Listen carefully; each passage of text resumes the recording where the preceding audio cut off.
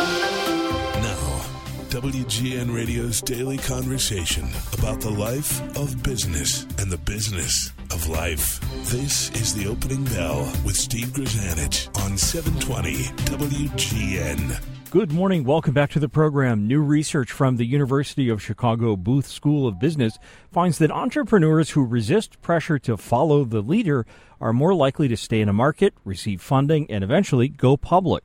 The research recently appeared in Administrative Science Quarterly. Chicago Booth Associate Professor of Organizations and Strategy, Elizabeth Ponticus, is one of the lead researchers, and she's with us from Booth. Professor, welcome to the Opening Bell. So the idea here is what? That entrepreneurs and investors should resist the temptation to follow the herd? Well, really what is behind the effect that we find is that the entrepreneurs that go against the consensus put more thought and scrutiny into exactly what they're doing. And we think that's the mechanism that makes them more successful. So what ends up happening is people who follow the crowd what we say is they overweight the potential of the market. So if you look at a market and you think, oh, wow, that's a hot market. It's so easy to succeed there. We're going to go there. It seems as if you can just go into that market and be successful regardless of what you actually do.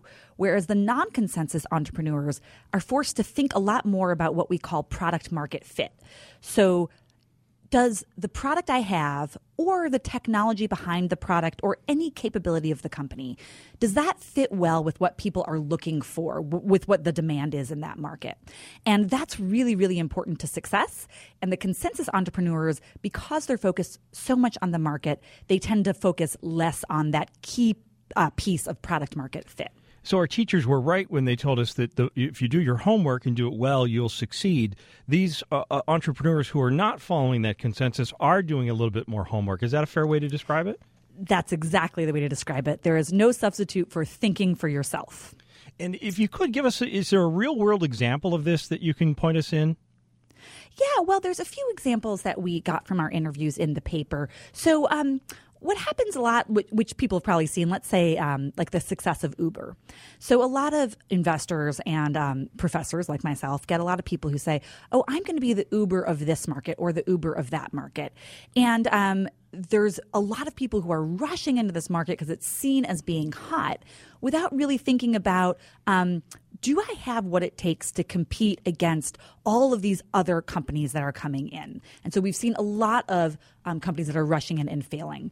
An example of a non-consensus entrepreneur would be, let's say, the online grocery market. So some people might remember Webvan from 2002, and they were supposed to be this huge success, and they were really a spectacular failure. And they built huge warehouses for online grocery.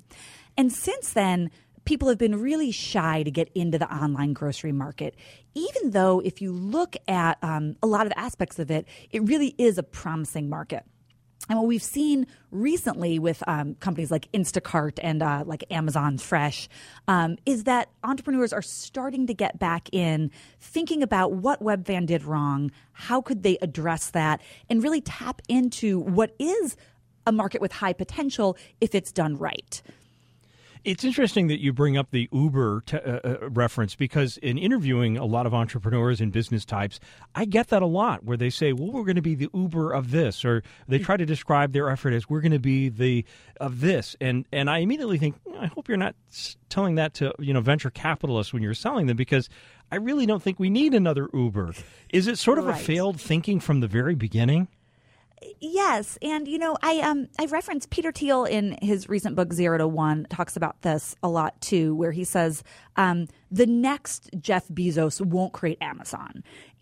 And so what you have is if you're a Me Too entrepreneur and you're doing something that someone else did, that's not where the big gains are to be had. The big gains are to be had in something that we haven't thought of already, or something that maybe hasn't been done well already, as the example of the online grocery market. So what ends up happening, entrepreneurship, it's become a little faddish in some ways. And what you have is entrepreneurs who are trying to come in and do something that's low risk. And so they say, oh, this market was hot, so I'm going to come do the same thing, and I'm going to become like Uber. And the reality is that entrepreneurship is inherently high risk. So you can't just come into a market and take it over and get everything that Uber got precisely because Uber is already there. So let's say you're an entrepreneur who wants to create a search engine. Well, you might be able to create a search engine. Let's say you could do one that's better than Google. That's already a high bar. Well, even if you did that, Google's already there. So where are the gains? Where are the rewards in that strategy? The real strategy is to do something different that people haven't seen before and be successful in that. And when you couple those two together, that becomes a very risky proposition. There's almost a real difference between the term entrepreneur and innovator, because the word innovator suggests that it's going to be something new and something that we haven't seen before. It's an innovation. And entrepreneur seems like, well, I'm just doing this to make a little bit of money. Is that a fair way to describe it? I think that is. And so what would your advice be, based on your research then, to somebody who's thinking about getting into one market or another with a product or idea? Well, first it would be, to your last point, it's not necessarily terrible to try to get into a market as a Me Too entrepreneur, but you do need to distinguish that you are not doing what you're calling the innovator. So if you want to be an entrepreneur that's more in our idea of what an entrepreneur is, creating something really new, that is not going to be the strategy that works. So back to my initial point would be, if you are an entrepreneur and you have a new idea, a new product, what you need to do is think carefully about exactly what that product does and how it can help people, and do your own research about where the demand is, first of all. And secondly, can you create demand? Can you put this product out there and have people understand what it does and all of a sudden want that product when they haven't wanted it before? So there are two things there.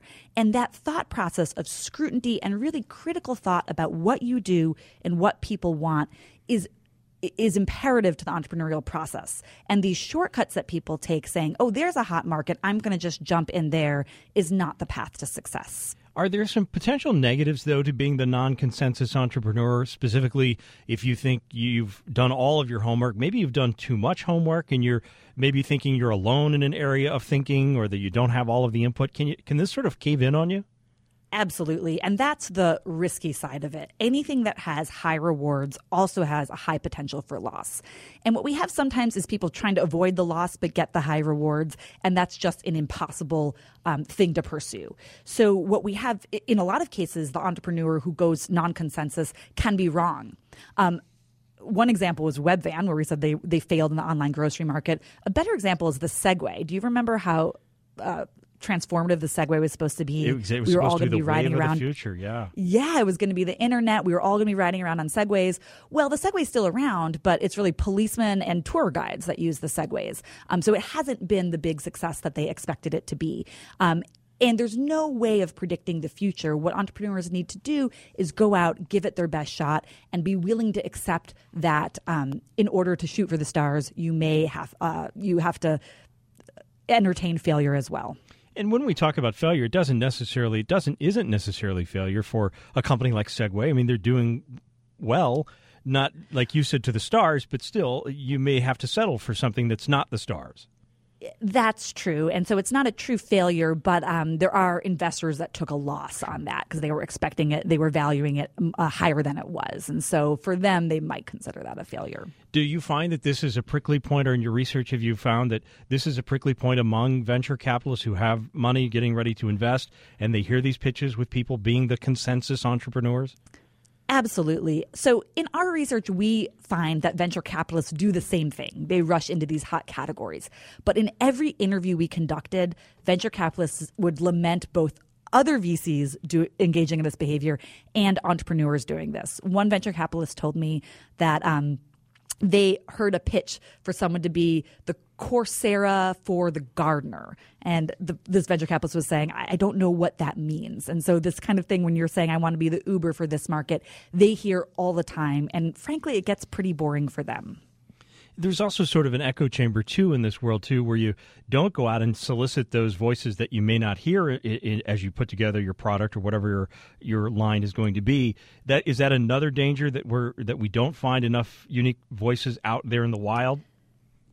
Absolutely. So what will happen here, where these markets are seen as hot, is that once the conversation, the buzz gets going, one key part of our model is that the assessment is exaggerated. So people think it is hotter, that the market is hotter than it actually is, or that it is more difficult than it actually is. And what contributes to that is that everyone's talking and reinforcing in this echo chamber, and people who have dissenting voices often opt not to say anything rather than to get involved in maybe an argument about it. Another interview we conducted, the person said, well, we haven't chosen to invest in this area that we just don't think is valuable. And they said, I'm constantly engaged in conversations about why we haven't invested, why we don't see the potential. Well, it's a very interesting research, and it's good of you to take time out, and we look forward to speaking with you again about some of this.